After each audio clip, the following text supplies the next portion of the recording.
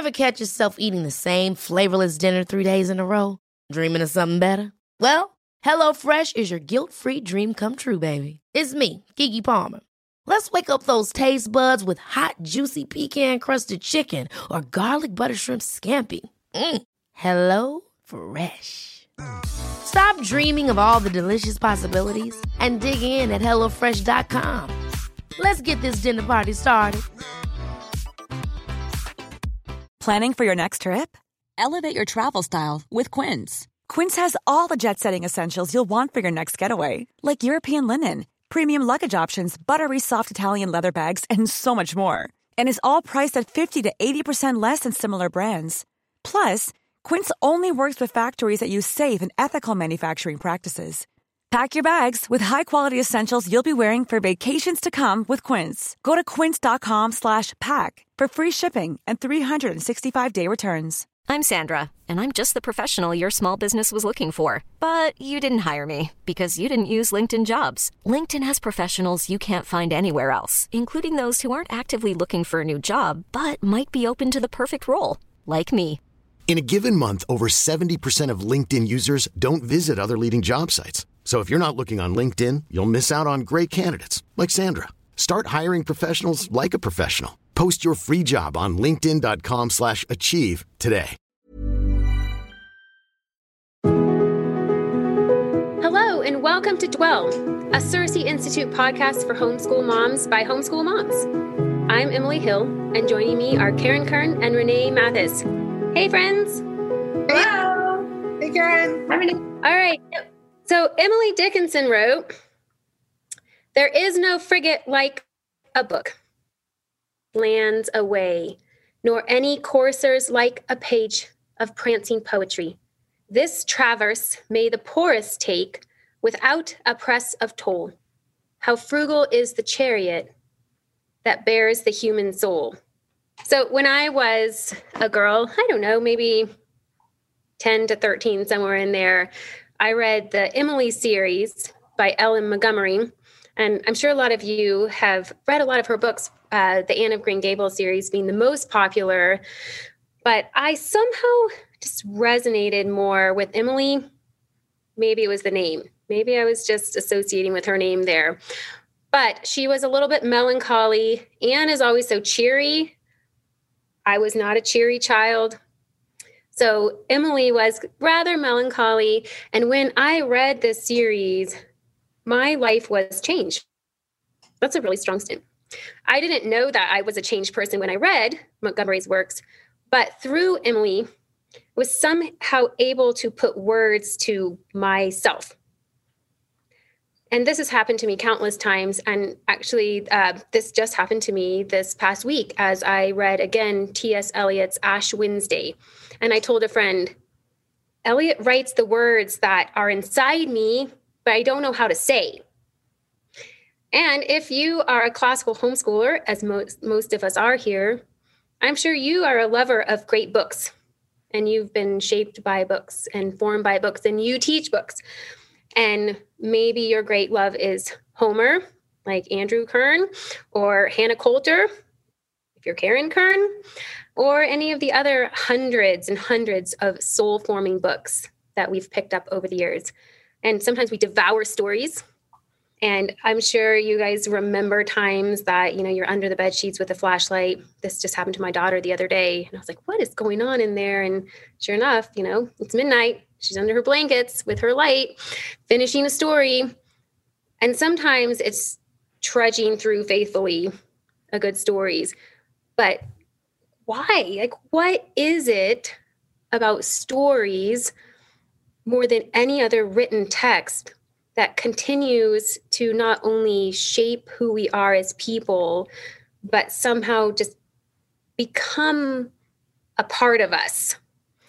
So as the three of us here have read a lot of stories and taught a lot of stories over the years, we'd love just to have a conversation of what do they do? How do we teach them? How do we learn them? What's the big deal?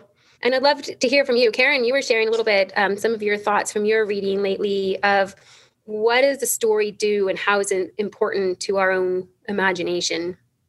one of the important things I think stories do is that they give us characters that we can relate to, maybe because they are people encountering things similar to us. Maybe it's because they're set in a time period that stimulates our imagination that we maybe would have loved to have lived through, or we're curious about a certain period of time. I have enjoyed reading stories lately written around World War I, World War II, or those intervening years, maybe because my grandmother lived during that time and was growing up, and I'm just curious about what life was like during those times as we get further and further away from that. So they give us characters that we can relate to, but they also give us characters that we can inspire to be like. And so right now I'm reading Jane Eyre with the Close Reads group. And I'm also beginning to read Anna Karenina. And these stories, you enter into the story in a way that you don't enter into a statement. So Flannery O'Connor said, you tell a story because a statement would be inadequate. And it puts you in a place and in a time and in a character's head even that you can relate to, and you can inspire to be like that person, or to wish you were like that person, or to be warned to not be like that person. So those are stories that you're currently reading, probably stories that your kids read when they were teenagers. But for those of us who have little people, it seems an ageless and timeless endeavor. Stories do. So what does it look like for our little people? Like why read stories to a 2-year-old? You read stories for a 2-year-old because you'll do anything to keep them quiet and still, and sometimes cuddling up with mom on the couch will work. Stories are just fun. They're delightful. You hear language bip bop around in your head and in your mouth, and you get to play with language, and it's just delightful. I mean, some of my little granddaughter, the little 1-year-old's favorite little board books are the Sandra Boynton board books, the Going to Bed book. If you've read that one, or Moo Ba La La La. My grandsons loved one called Chicky Chicky Chook Chook, and you just can't even say those words without laughing. So stories are a great way to start with kids and to get them used to the fact that sitting there and listening to mom open this book and read what's on the pages is a good thing. It's a happy thing. It's something we like and we enjoy. I used to tell people when we talked about homeschooling with 5 kids that there's a lot of things that were hard and a lot of things I didn't care about when I look back on it, but I never regretted any of the read aloud time that we spent. Those were just precious, wonderful hours that, that's an investment. It's an investment in your kids. So start young and get used to it. That's what I would encourage moms. If you don't think you're good at reading stories, don't worry about it. Your kids will just be happy to hear your voice. And you get better when you practice. That's okay too. But just pick up a well-known book or something that your friends recommended or whatever, and just dive in. There's so many good stories out there. And I think that when the stories are written beautifully and the illustrations are beautiful, there's something about that experience together that draws you together, enjoying those things. And you never get tired of the beautiful books. Like I never, ever get tired of reading the Little House on the Prairie picture books. The ones that have been illustrated and shortened into little children's stories. So yesterday I read Serafina, one that was Dance at Grandpa's. And we read about, it's a volume of 3 of those illustrated. We got to the end of the 3 books and she said, read it all again. And we read it all again because it's such a beautiful experience to read a beautiful book that's beautifully written, like Owl Moon or The Oxheart Man. You don't ever get tired of that. All the Virginia Lee Burton books, Mike Mulligan and Steve Katie and the Big Snow. The Little House. Yeah, The Little House. Yeah. Yes. Isn't it funny how just it almost becomes like a reminiscent and nostalgic things when you have older children and you start even like thinking about the stories that you read together and how it's always stories. It's not like the history textbook. Like, oh, remember that time we read about American history? Oh, there is something very relational and connecting about a story, which even like historically, It goes back before stories were written down. Stories did connect communities. You would have your oral storytelling, and we all get together, and, whether we're like sharing the Iliad or whatever, fairy tales, folk tales, all of those stories were passed on from generation to generation as a way of keeping communities together. And we are actually going to go into a whole thing on that later, so I won't, dive too deeply into that. But even for my own family, there was a little bit of maybe it's, do you guys know this, like the mom grief of your kids growing up when they pass into a new and very good stage, but they're leaving something behind. And one of the most beautiful things about stories that we participated in with my young children was how it like sparks and awakens imagination, and how young children have such like vibrant, like vivacious imaginations, and how these stories just feed it. So I noticed this the other day. I have my third born. She's just like right on the edge of womanhood. She turns 13 this year, and she really is a voracious reader. But I've noticed that she's leaving some of that embodied childhood imagination behind, where you have to act everything out. You have to be that, right? And that's why, like from the time you're 2, 3, 4, 5, you are that. You take on the character in the story, whether it's a princess or a bear, or, how many of y'all's like kids played animals? Now we're the dogs in 101 Dalmatians. Now we're the whatever it is in the story. And how the gift of reading aloud and sharing those stories in some ways is you offering them that awakening of that wonder and imagination and beauty. And I think fairy tales are one of the most amazing ways to do that. And actually, we were just talking a little bit earlier about fairy tales and how they're, some of them are like a little bit dark and a little bit troublesome. And should we read, we're always like, read those fairy tales to your kids. It's so formational. So I'd love to hear your thoughts on that. Renee, I know you kind of had a couple thoughts of like, should we read dark stories? Yeah, and I think we should, as appropriate. And when I say that, there are some things that every parent knows their child, and obviously you're not going to do something intentionally to hurt or harm your child. If your child is is afraid of a certain thing, maybe you're going to back off on that subject for a little while. But fairy tales as a whole are good for a lot of things. I know we were talking about, Vigen Guroian has written a beautiful book called Tending the Heart of Virtue. Thank you. Tending the Heart of Virtue, memory loss here, about this thing called the moral imagination. And he writes so beautifully about how stories form our imagination that he has so many good things to say. And one of those things that forms the moral imagination is fairy tales. Fairy tales have a clear good versus evil. First of all, you know who the good guys are and you know who the bad guys are. And nowadays it's so popular in our postmodern cool culture to have someone maybe start out good and then later we find out, no, we've been tricking you. They're really bad. Fairy tales don't do that to a kid, right? It's very clear. We know who the good guys are. We know who the bad guys are. Fairy tales end in happily ever after. They teach us to look for that good ending. They train us to want to see things set right. And in a good fairy tale, things are set right. There's a good sense of justice and of right and wrong.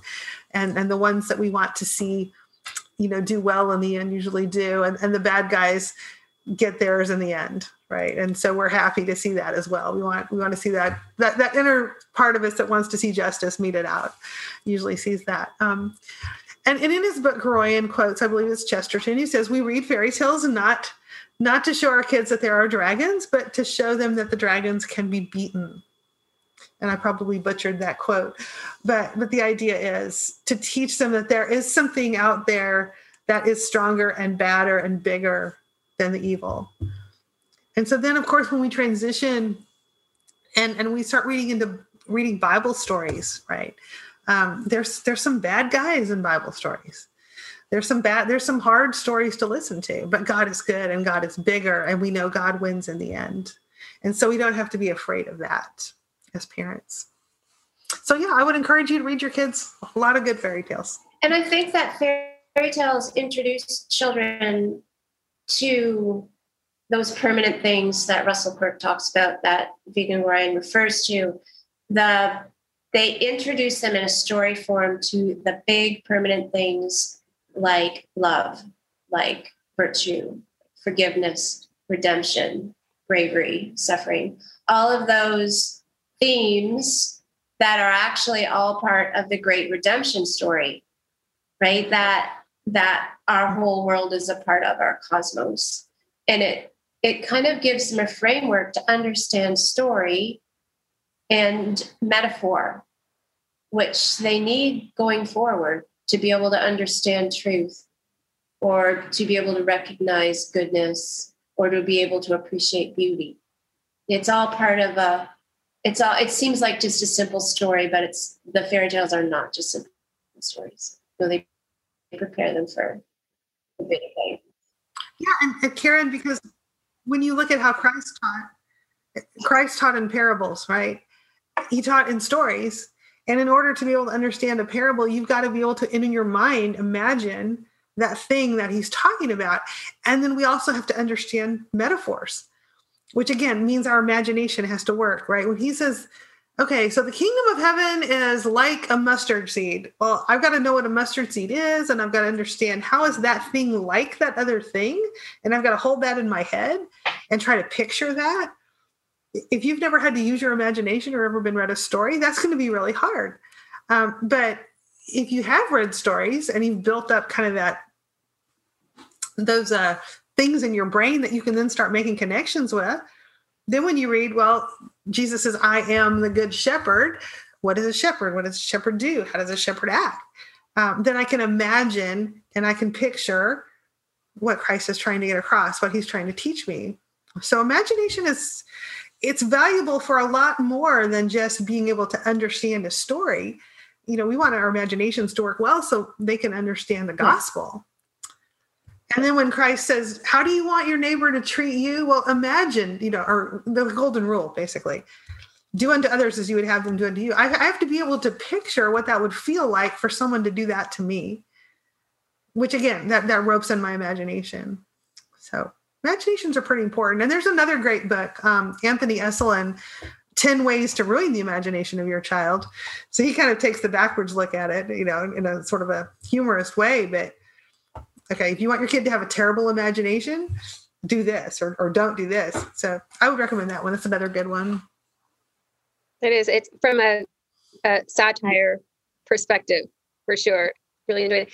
And there's actually a lot of books written on the uses and understanding of fairy tales. So if that is something that you're curious about, like, I wonder what is the history, what is the background of fairy tales? Because in classical ed worlds, you do have a lot of conversation of how important fairy tales are. And sometimes when you start reading them, you're like, this is just kind of weird, actually. One in particular is a book called Uses of Enchantment. And it's really easy and accessible read, but super fascinating. Kind of walks through different fairy tales and kind of talks about what's really going on here. I think you'd be really surprised, like, wait, that's what's happening in this story? But this is why stories matter so much to the formation of children, in that they don't have to think, okay, this represents this and this means this. They have this cohesive, big picture understanding that they actually can take that story in, make it a part of them, and help them make sense of their world. And of course, other books do that too. It's not just fairy tales. This is why we have so many favorite books that we read our kids. What are the books that just invite them to explore questions about life? Like, who am I and why am I here? And, the should question, should this happen? Who should I be? And books like Lord of the Rings or Peter Pan, Treasure Island, Narnia. I think of, did you guys read My Side of the Mountain with your kids? Yes. And I mean, as you're reading My Side of the Mountain as a mom, and you're thinking, this boy runs away from home and lives in the mountains for a year, and nobody seems too concerned about this. As a mom, I'm thinking I would be like having a panic attack that my child, who seems to have a fine relationship with his family because they all meet up at the end and are happy, a kid doesn't, they don't think anything about that. That's me as a mom thinking that. All they can think of is this grand adventure of endurance and survival and ingenuity of this boy. And I actually think it says in that book, every boy in his life should run away once, which is not what a mom wants to hear. That makes me think of Pinocchio. I would read that to my third graders every year. And there would be parts of that book where he would once again choose the foolish action and not go to school, and some terrible consequence would come, and you could hear a collective sigh. Everybody would go, "Oh no," under their breath. And I remember one little boy was just distressed. And, I asked him, "Are you all right?" or whatever. And he said, "Well, that's just what I would do too." And it was just a moment where everybody went, "Yeah, me too." Because first of all, they just loved the story. They loved the character of Pinocchio, but they could so relate to his mischief and his consequences. It was funny, but I know that none of them will forget that story. Mm-hmm. Yeah. I mean, everyone who's had a dog and who's read Where the Red Fern Grows understands. I mean, Emily, you asked me earlier which book made me cry. I would probably say that one, definitely. And, but a really sweet story about that is my grandson, several years ago, they lost their family dog under tragic circumstances. And I asked my daughter, how's Gareth handling it? And she said, well, he just finished Where the Red Fern Grows. So he's pretty matter of fact about, I thought, what great timing, right? The Lord put that book in his life right before he needed it, and the happy ending, they just got a dog last week, and she's a coon hound, and they named her Daisy. And I asked Katie, what does she look like? And she said she looks just like the dog from Where the Red Fern Grows. So, story. I love what you said there, Renee. And I'm not sure I've really thought about this very much, but as you said it sparked this in my own mind. They needed that book right then. They needed that story right then. And I wonder how often that happens in our own lives, in our kids' life. And we don't even know it, right? It's not like, okay, I know my kid's going to be going through this, so I better read it, that we get all like didactic about it or something. Like, just keep reading. Just like keep reading great stories to them. And you don't know when it will be that they need that story. So, So I did pose that question earlier to Karen and Renee. What is a book that has made you cry? So there, you have one. If you are a person that did not cry over Where the Red Fern Grows, I don't know, there might be something wrong with you. Mine is Hannah Karen, Coulter. What Hannah made you always makes me cry, and it's a combination of the great love that is expressed through his beautiful writing. I marvel that a man could even write that. There's that scene where Hannah is nursing her baby in bed at night, and she's lost her husband. She's a young widow, and the beauty that he writes with that makes me cry every time.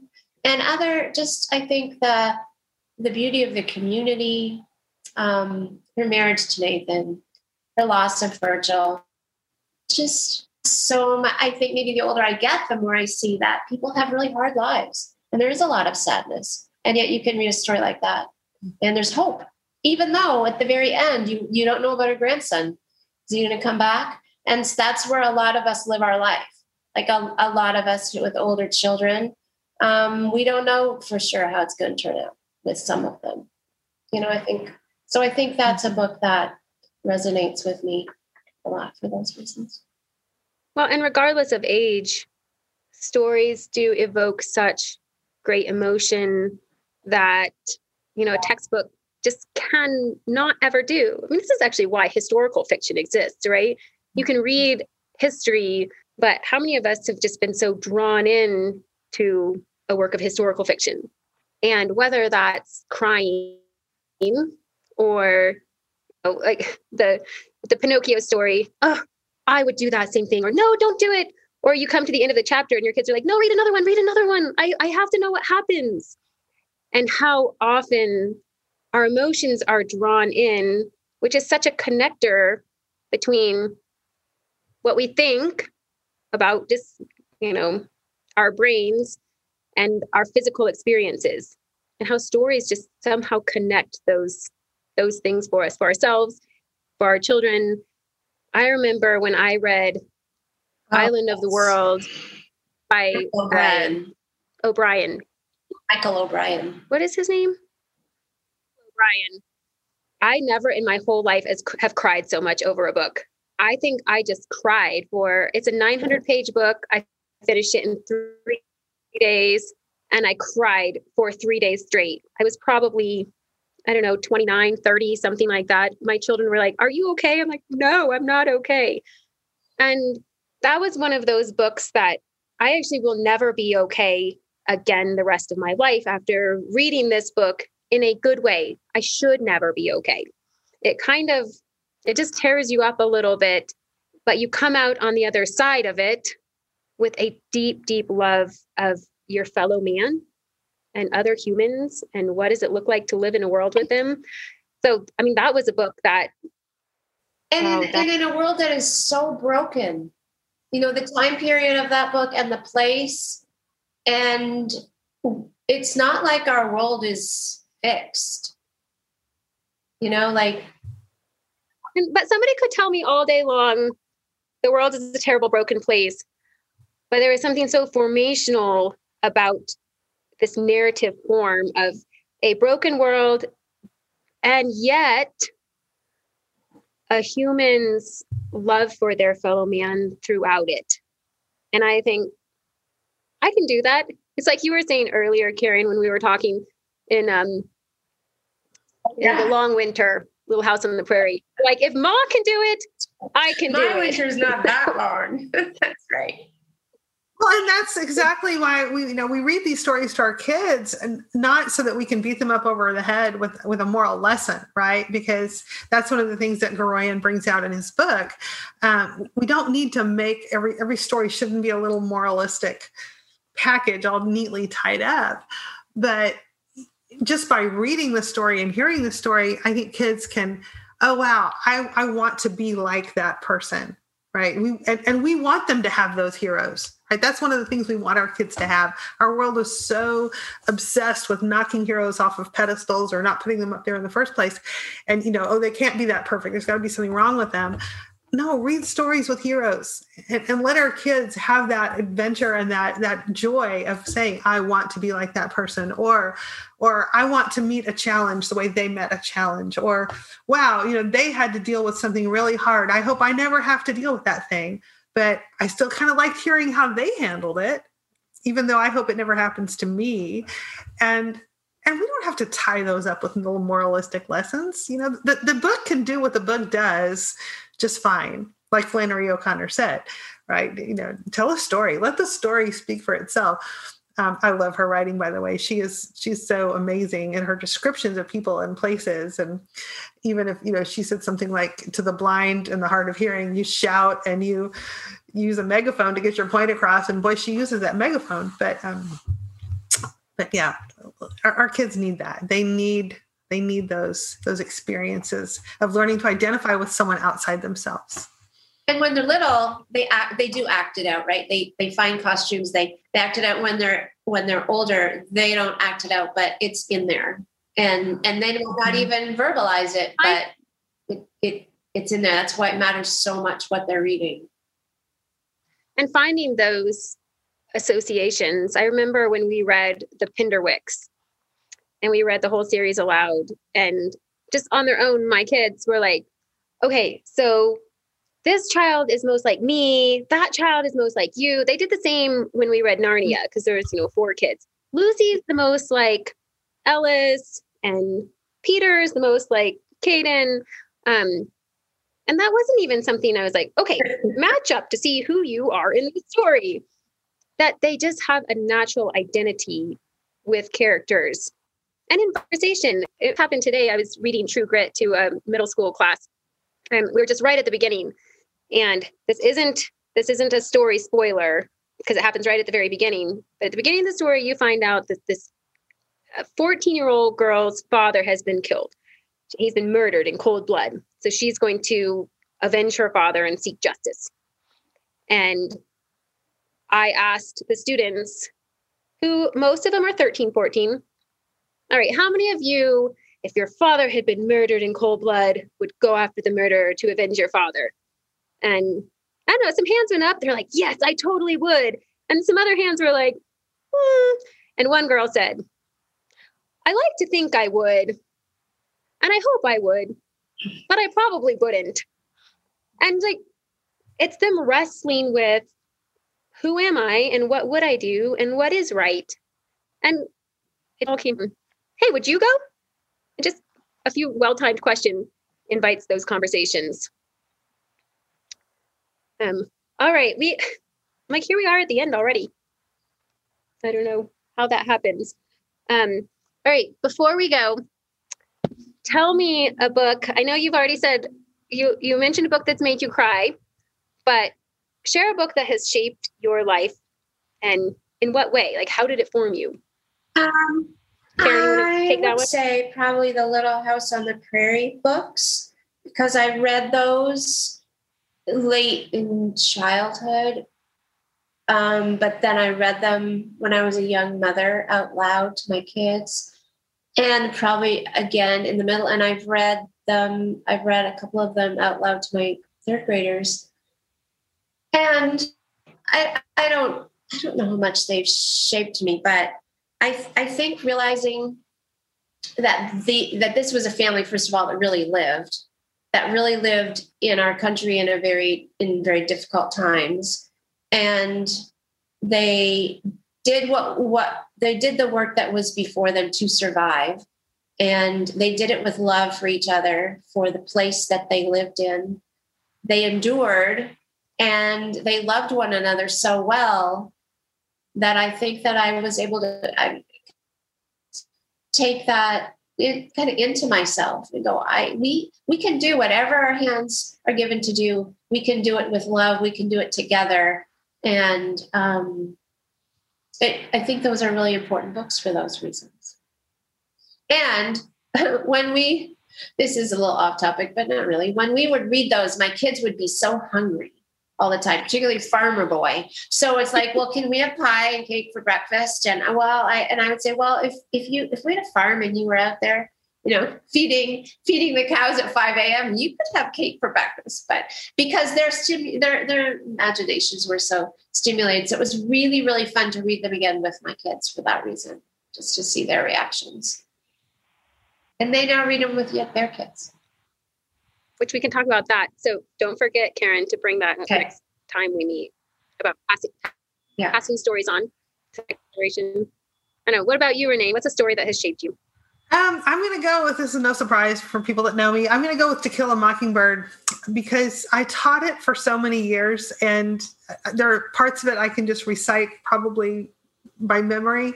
And there are so many things I love about that book. But one is what it means to be from a place, and a place that is imperfect and has problems, but it's home and you love it. And I love that connection to the South, to Macomb, Alabama, and all of its glorious imperfections.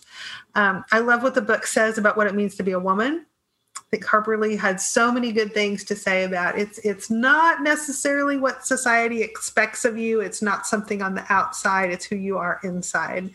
And when that comes out, when it needs to come out, there's that inner strength of character. And I always admired those really strong female characters in the book.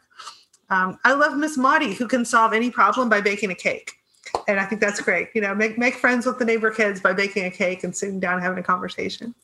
I love Atticus and his love for reading, and how that he passed that on to his daughter. My mom taught me to read when I was 4. I wasn't even in school yet. And the idea of parents instilling that love of reading in their kids, just still to this day, chokes me up. I love the brother and sister relationship. And as crazy as it is, and we're going to do all these crazy things, and we're going to get in trouble, and we're going to try to hide it from our parents. And in the end, they still love each other. And just the picture of small town America, you dressed up as a ham and the school pageant, that part of it. I love that part of it. So there's just so many, many beautiful parts. And And then Boo Radley. I mean, oh my goodness. I named my dog Boo Radley. We had a dog named Radley for that reason. And we would take him to people would say, what's his name? And I'd say Radley. And they'd go, oh, Bradley? I'm like, no, who names their dog Bradley? I'm sorry. If you have a dog named Bradley, I'm sorry, but no, it's Radley. But, that line, thank you for my children, Arthur. That's just, Atticus thanking Boo Radley for saving his children's lives. And great lines, great language, great characters. You can read it over and over and over again. My favorite book. Okay, doesn't it just make you want to do like book clubs? Yes. Like, we should totally read these books together. Sorry, Dwell is going to change into the homeschool version of book club for moms. I know. All right, there you go. You guys can like get on Close Reads and join in their book club because obviously we're all just like about books. Get on our Facebook page. Plug for the Facebook page, guys. Tell us your favorite books. Actually, what was before we started recording? Ray, was it you who suggested Lantern in Her Hand? And you had thrown that one out. Then I was like, oh, I've never even heard of that before. And I just think it's so fun when you just throw out some books that are like, hey, I've never read that one before. And true for our children too, because reading in community, it really draws even our kids together. In fact, one of my girls the other day, we got together with some people and I was like, hey, did you have a good time? She's like, yeah, I had a really good time, but she doesn't read. So we didn't really have as much to talk about. And just how that creates a community, even when you don't relate on other things. You can talk about your favorite books and what you're reading, regardless of whether you homeschool or don't homeschool or what church you go to or whatever. Stories have this remarkable ability to bring communities together. So on that note, find a friend to read with, get on the Facebook page, tell me some books that I should be reading, and here's to home.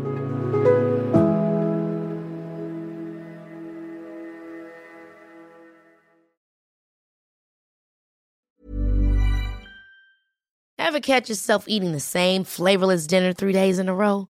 Dreaming of something better? Well, HelloFresh is your guilt-free dream come true, baby. It's me, Keke Palmer. Let's wake up those taste buds with hot, juicy pecan-crusted chicken or garlic butter shrimp scampi.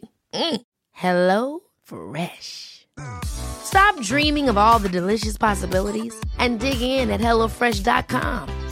Let's get this dinner party started. Hi, I'm Daniel, founder of Pretty Litter. Cats and cat owners deserve better than any old-fashioned litter. That's why I teamed up with scientists and veterinarians to create Pretty Litter. Its innovative crystal formula has superior odor control and weighs up to 80% less than clay litter. Pretty Litter even monitors health by changing colors to help detect early signs of potential illness. It's the world's smartest kitty litter. Go to prettylitter.com and use code ACAST for 20% off your first order and a free cat toy. Terms and conditions apply. See site for details.